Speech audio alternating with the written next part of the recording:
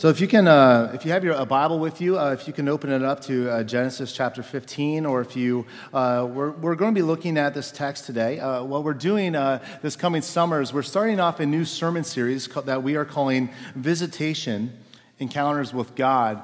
And so this is a sermon series where we're going to be looking through, really doing this broad sweep of Scripture over the next 16 weeks, where we're looking at some encounters that God has with His people in Genesis, and going all the way through into the New Testament, where we see God coming to live and dwell among us, and we're seeing some encounters that Jesus has with His people in His day, and then also seeing and concluding and looking at the Apostle Paul and an encounter that he had. But what we're going to be doing, the reason why we're looking at these passages this coming summer is that all of these passages, all of Scripture, really show us what it means to know God. It shows us what it means to meet God. And so if we want to be individuals, if we want to be a church that knows God, that loves God, we need to be formed by Scripture. We need to be formed by God's story. And so some of these texts, like today, are going to be bizarre and somewhat intense. And so these, like a text before us, it includes what's called a theophany, which literally means an appearance of God. And there's this one writer by the name of Vern Poythress. He's done a sweep of Scripture looking at all these different theophanies. It's over 400 pages. And what that simply shows is that there's a lot that we can mine from these passages where God appears to His people. And so we're starting with this text today because this is a text that really connects to the reality of our everyday life.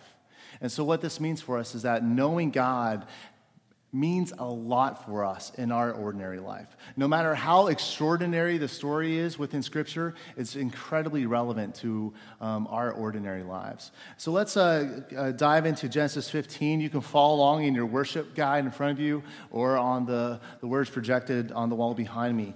This is Genesis chapter 15, verses 1 through 20. So let's give our careful attention to the reading of God's Word. After these things, the word of the Lord came to Abram in a vision.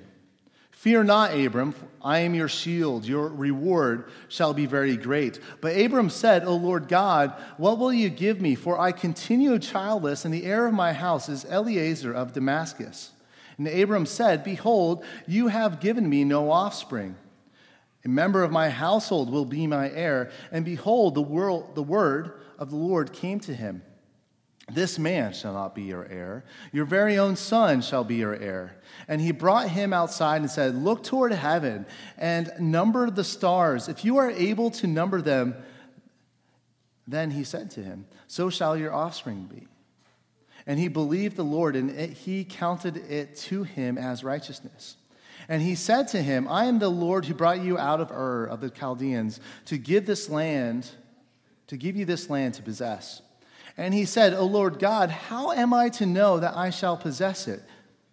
He said to him, Bring me a heifer 3 years old, a female goat 3 years old, a ram 3 years old, a turtle dove, and a young pigeon. And he brought him all these, cut them in half, and laid each half over against the other. But he did not cut the birds in half. And when the birds of prey came down upon the carcasses, Abram drove them away. As the sun was going down, a deep sleep fell on Abram. And behold, dreadful and great darkness fell upon him. Then the Lord said to Abram, Know for certain that your offspring will be sojourners in a land that is not theirs, and will be servants there. And they will be afflicted for 400 years, but I will bring great judgment on the nation that they serve.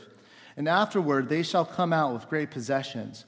As for you, you shall go to your fathers in peace. You shall be buried in a good old age. And they shall come back here in the fourth generation, for the iniquity of the Amorites is not yet complete.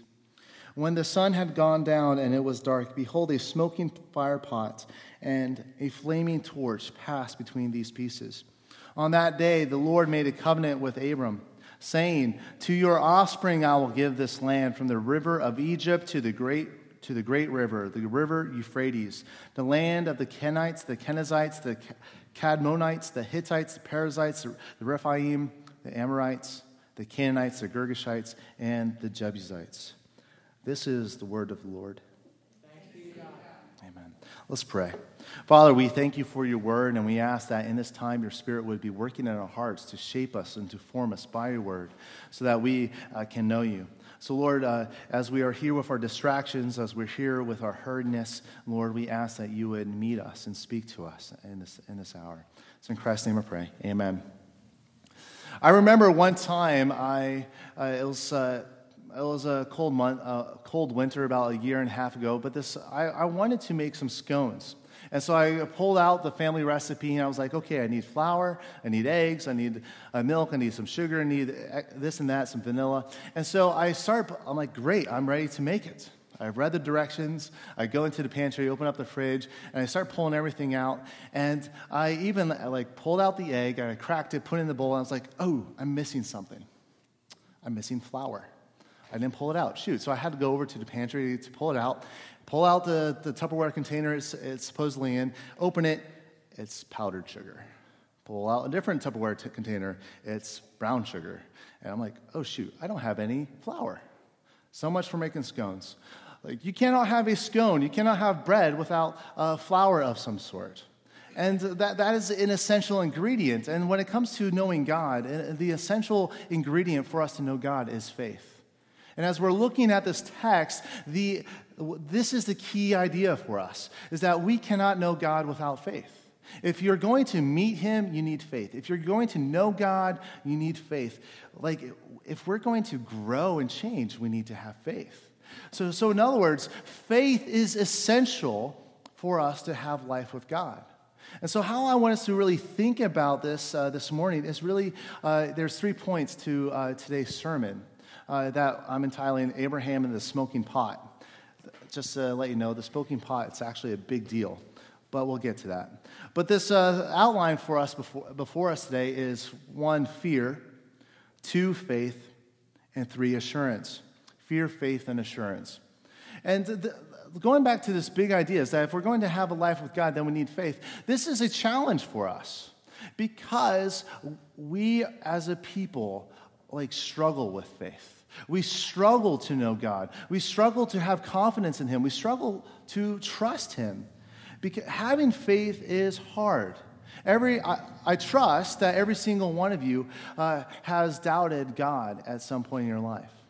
It doesn't just have to be God. Our hearts are just very anxious. We worry about everything. We are anxious. God knows this. But that is a picture of our hearts. And so to really, this is a challenge for us because we struggle with faith, but also there's a lot of confusion. There's a lack of clarity in our day and age of what faith really looks like, of what knowing God really looks like.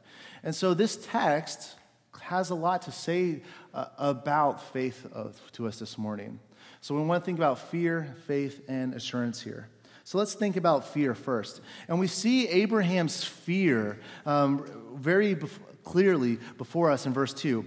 Abram says, O Lord God, what will you give me? For I continue childless, and the heir of my house is Eliezer of Damascus.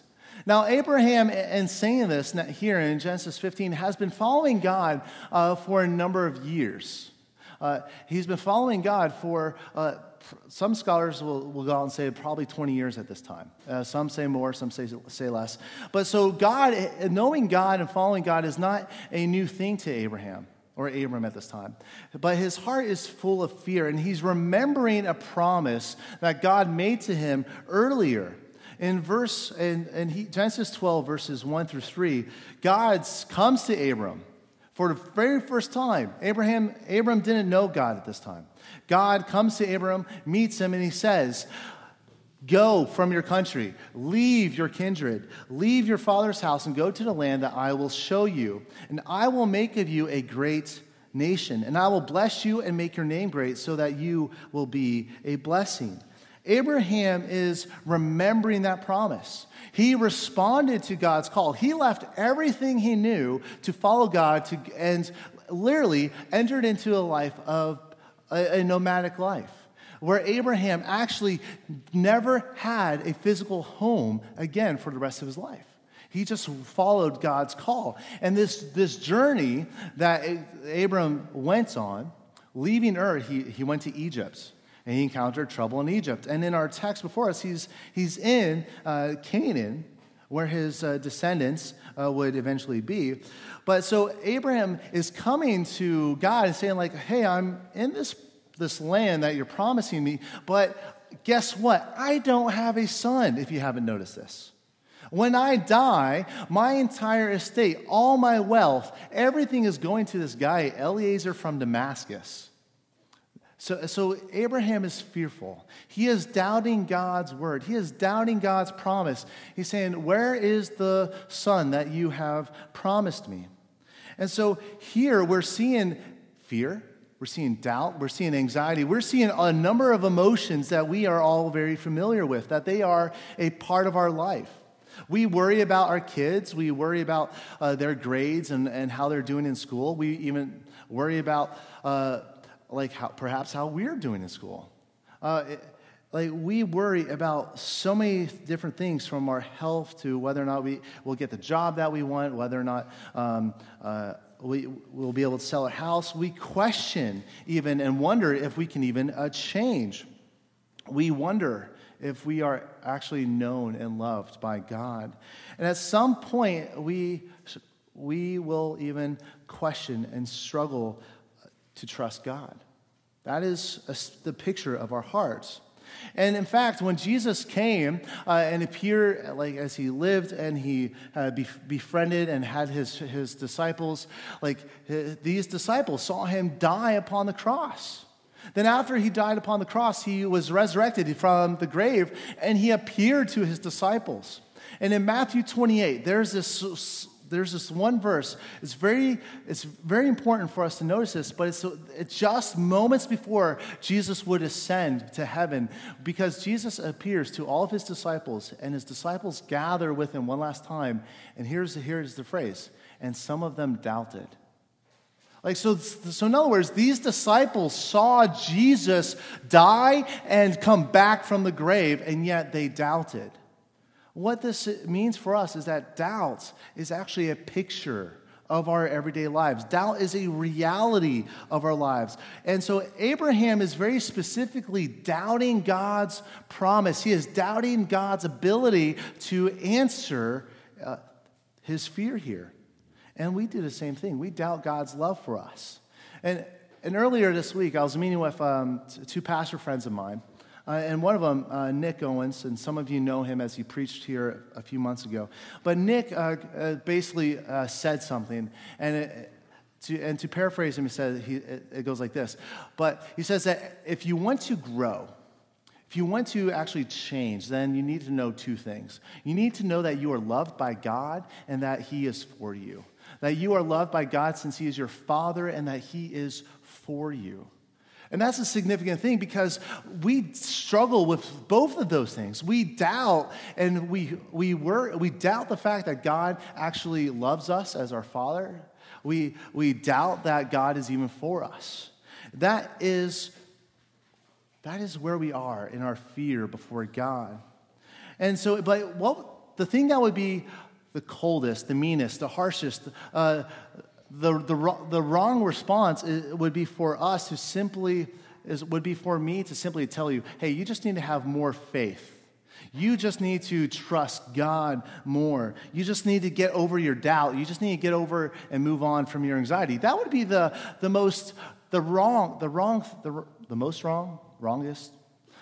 worst thing I could say to you.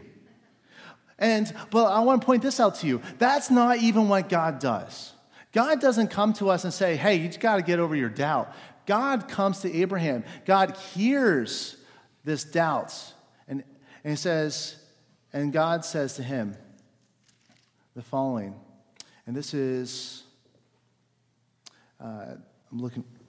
Well, first, it's actually in verse 1. God sees Abram's fear. He says, fear not, Abram, I am your shield. Your reward shall be very great.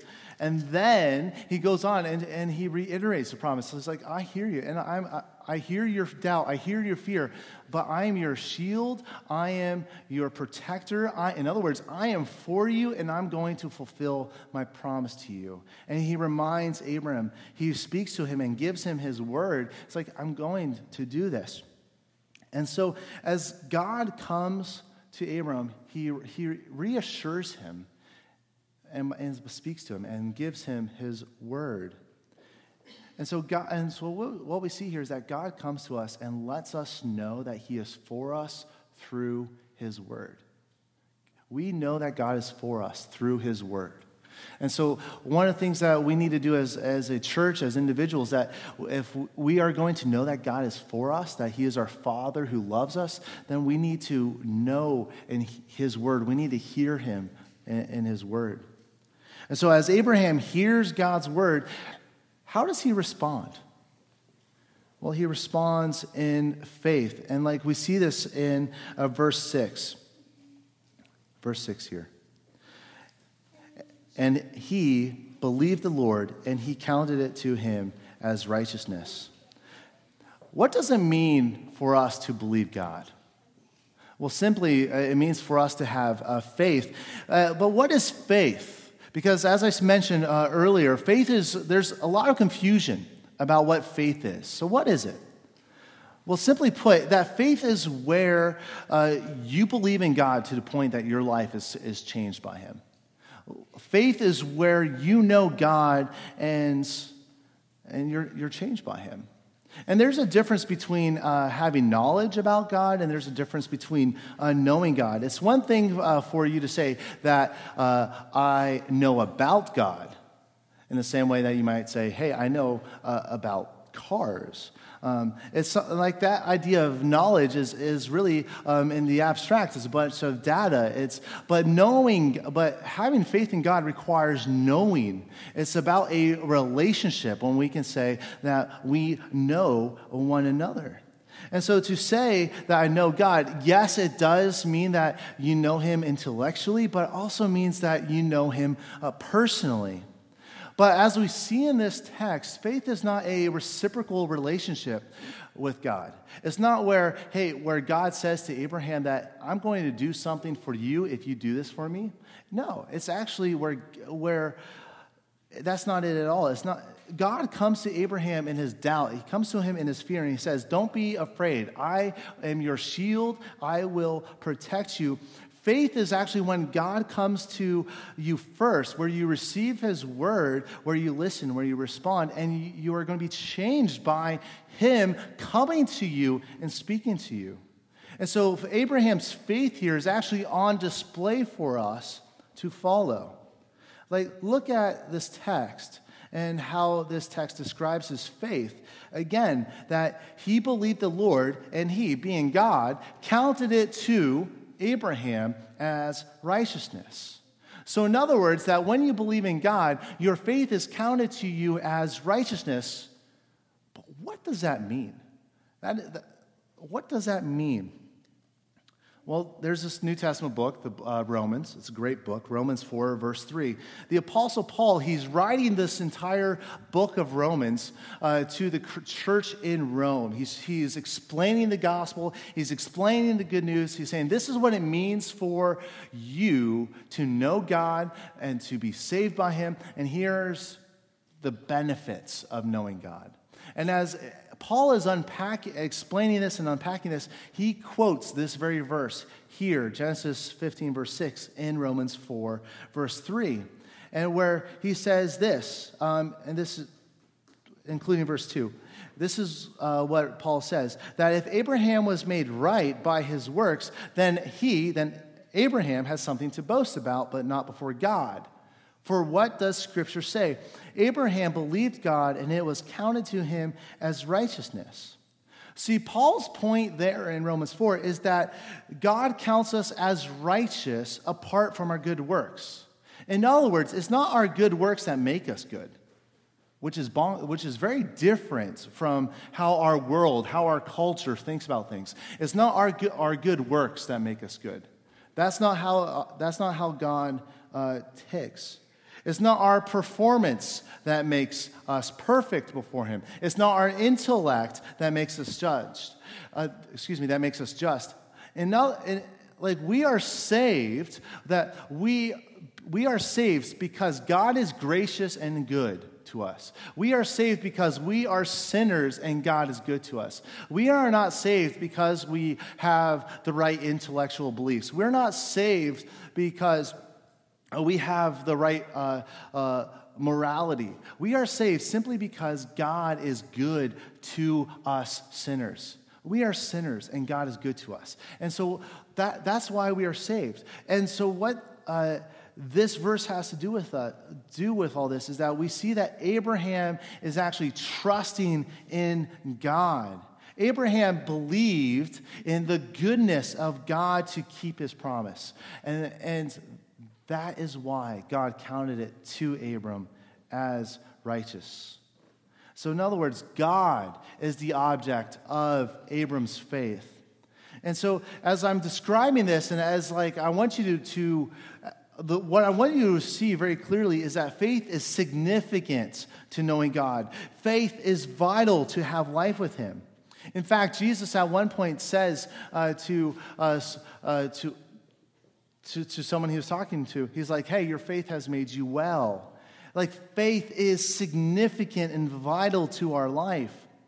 But again, in this moment, it's easy for us to just enter into the confusion about faith, because there are some out there who will say that God wants you to have economic prosperity, you just need to have strong faith.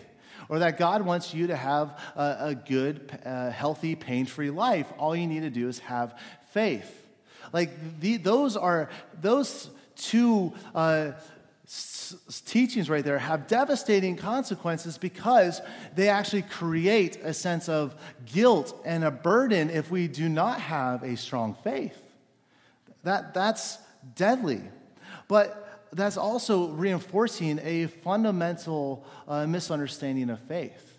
Because we're not saved by the quantity of our faith or the quality of it. We're actually saved by the one in whom we put our trust in. So let me pull this together to you in the form of an illustration. So this coming week, I'm flying down to Atlanta to participate in this church national committee for our denomination. And so I'm flying to Atlanta, and so I've been preparing for this flight and just making a lot of preparations. But if any of you have flown before, you know the scene I'm about to describe for you. Is that you're getting on a plane, and you're seeing the stewardesses, the flight attendants walk by. They tell you hey, just in case we crash, here's a life preserver. Just in case we crash, there's the exits. There'll be times when we encounter turbulence. The pilot will turn on the "Don't walk around" sign. Hey, sit down and fasten your seatbelts. And so as the stewardesses and flight attendants are explaining this, if you look around, you'll see some people with a lot of anxiety. And so they'll be like, you know what? I need to take that motion sickness pill. Or I have to take a sleeping pill. Or, you know what? I need a drink just to help calm the nerves. And then you'll see some other people who are just I'm not paying attention to the flight attendants whatsoever. So you guys can probably relate if you've flown, because you're one of those people I'm describing. Perhaps you're the one who's paying attention just in case the plane does go down. You want to know where the exits are. But in those moments, it doesn't matter who you are. In that illustration, because what gets you to your final destination? It's the plane and the pilot. You could be the most anxious person on the flight. You may be the calmest person on the flight. What gets you to your destination is the plane and the pilot. And that's how it is for us, is that Jesus is the object of our faith, the one in whom we put our trust. And that is significant. It's not the strength of your faith that saves you. It's the object of your faith. Like, you get home because of the plane and the pilot, not because of your calm confidence. And so what this means for us in our doubt, in our faith, is that this means that you do not have to wait for all your doubts and fears to go away for you to hold on to Christ, to hold on to him with all your faith. Like, do not make the mistake of thinking that you have to banish all your misgivings, all your anxieties and fears in order to meet God, because that would actually turn your faith into your Savior. Working on the quality and purity of your commitment would become a way to actually earn salvation, to perform before God, and therefore put God in your debt. It's not the depth or the purity of your heart, but it is the work of Jesus that saves you. Jesus is the one who saves us, and we are the ones who put our trust in him. And so this is what faith is. Faith is where we trust in God, because everything that Jesus said, everything that Jesus did demands a response from us. And we're called to come before him to confess our inability to rescue ourselves. We need to admit our inability to perform and to put our trust in him. Because when we believe in God, then our lives are going to change. God, in fact, counts us as righteous. When we trust in Jesus, the goodness, the beauty of Jesus Christ is given to us. Like there's this verse, 2 Corinthians 5, that says that he who knew no sin, in other words, Jesus, became sin so that we would become the righteousness of God. Jesus lived and died so that we would become the righteousness of God. And so God counts us as righteous because he is a good and he is a loving Father. But guess what? He actually goes a step further. And this brings us to assurance. And we see God assuring Abraham, and this is where the story gets really bizarre.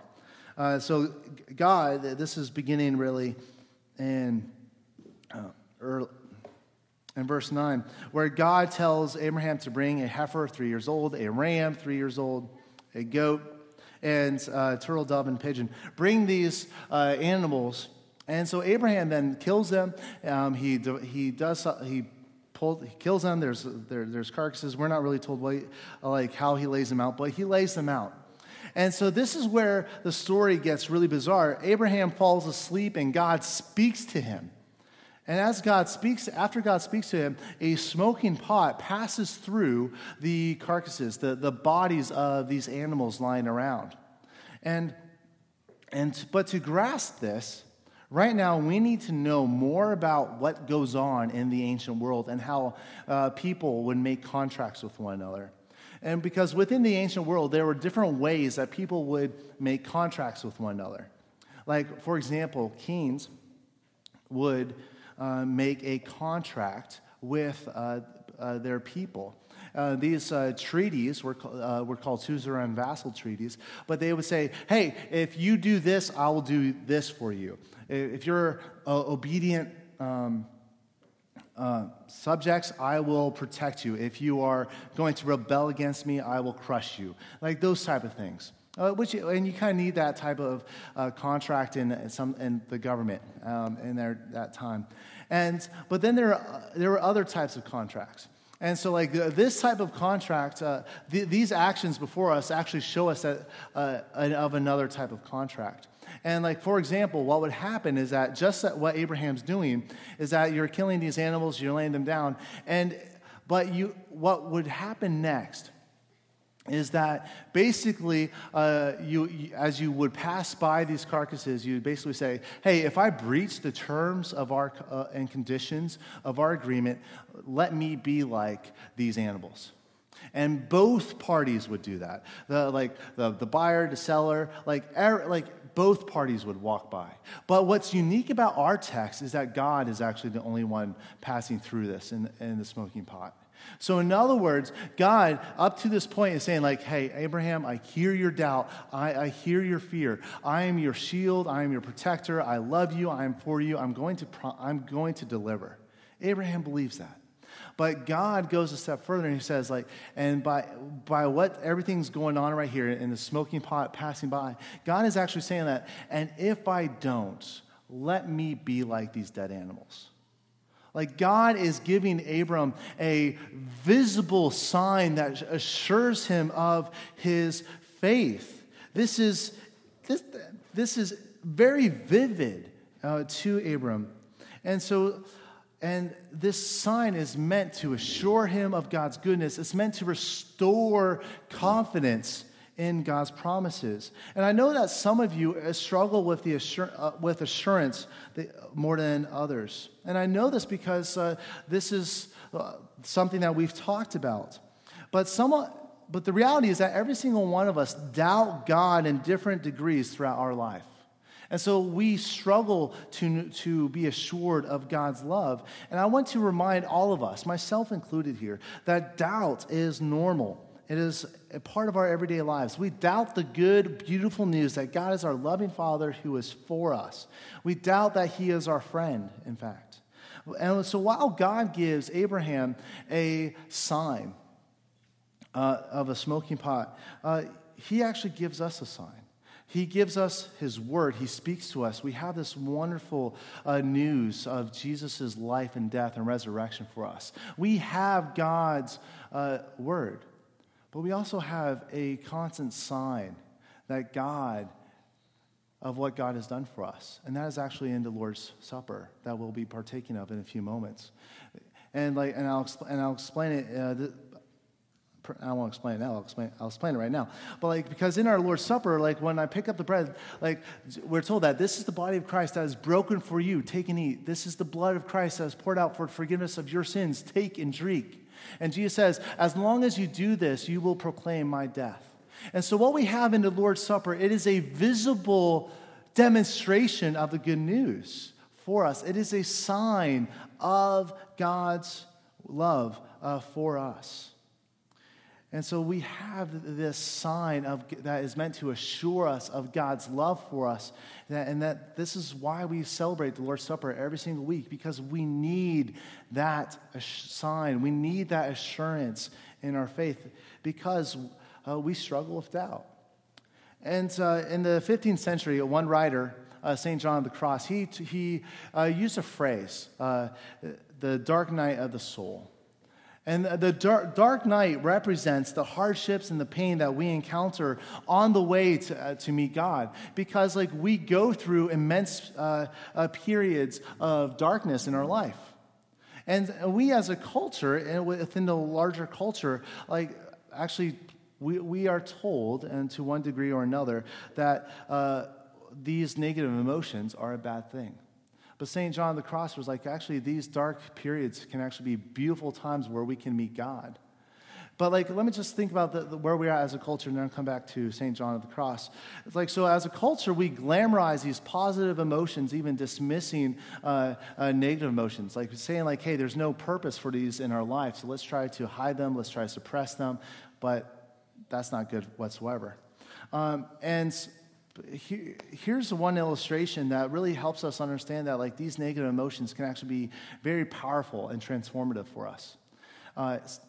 If you've seen the movie Inside Out, it's a Pixar movie. It's a great movie. You should see it. But the characters of the movie are actually the emotions within a child's mind. What's going on in the child's life is that, let's say she's from Canada, I think Michigan, someplace. But she's from a place where they play ice hockey, where they have your typical Midwestern American food. And her dad gets a job in San Francisco, so they move to San Francisco where they don't have ice hockey and where they have broccoli on pizza. Who eats those type of things? And so we're seeing what's going on in her life through the emotions inside her head. And so these emotions, you have joy, you have disgust, you have anger, there's something else, there's sadness. And so really her dominant emotion throughout her entire life before moving has been joy. And she's struggling to process moving across the country. And so really there's this competition going on between these emotions where joy wants to be the dominant emotion, and she's hey, Joy is always trying to dismiss sadness and even saying, what use do you have here? But actually, things keep getting worse and worse and worse and worse and worse until the moment where sadness actually is allowed to express the fullness of just the sadness. And so this child mourns the fact that her home's gone, she lost all her friends and so forth. But through expressing sadness, like this little girl's life completely changes. Like she's transformed. And my point with this is that the fullness of our emotions are actually given to us by God, and we need to express those. And when we go through these dark times of the soul, we need to express them because that it's in those moments that something powerful can come into our hearts, something powerful can happen in our lives. There's this one guy, John Newton. John Newton, he was an Anglican minister and hymn writer. If you know the song Amazing Grace, How Sweet the Sound, he's the guy who wrote it. And so John Newton, as he ministered, he had this one friend of his, William Cowper. And William Cowper had a lifelong struggle with depression. He had a mental illness, and you can look at the details of his life because there are some very dark times in his life. And so John was not he was not a stranger to just the darkness in our life. In fact, he faithfully loved his friend William Cowper well and more. And John Newton wrote this, is that like in all our circumstances, no matter how deep the dark nights of the soul are, we can have assurance. And these are Newton's words. Assurance grows by repeated conflict, by our repeated experimental proof of the Lord's power and the goodness to save, when we have been brought very low and helped, sorely wounded and healed, cast down and raised again, have given up all hope and been suddenly snatched from danger and placed in safety. And when these things have been repeated to us and in us 1,000 times over and over and over again, we begin to learn to trust simply the word and the power of God beyond and against all appearances and all circumstances. And this trust, when habitual and strong, bears the name of assurance, for even assurance has degrees. See, Newton's point is this, is that when we have our dark times, the dark nights of the soul, that is when we are going to experience the power of God's power to save us. Because it's when we hold on to God, it's in those darkest times of our life, a light will appear. In our lowest points, that is when we will feel picked up. When we've lost all hope, God speaks to us and delivers us and saves us. Because God is our loving Father who loves us and who is for us. That is what we see God. This is how God is revealed to us in this passage, where he is a loving Father to Abram, and he is for him, and he is even a friend to him. And that is who God is for us as well. And so, friends, perhaps you're here today and you're exploring who God is. Let me encourage you to believe in him. God is beautiful and loving, and he is a Father who cares for you, and he is for you. And you will find that as you know God, you will find that he knows you and he loves you. He loves you knowing everything that you have done and left undone, and he is still for you. And perhaps some of you are here today and you're struggling, wondering even if you are a Christian. Well, friends, in those moments, hold on close, more tightly to Jesus, because he is the one who saves you. It is not the quality of your faith. It is Jesus that saves you. And so if you're wondering about your salvation, it is Jesus that saves. And so all of us, let me end on this. All of us need to know that God is a loving Father who is for us. And that is the good news of this text. Let's pray.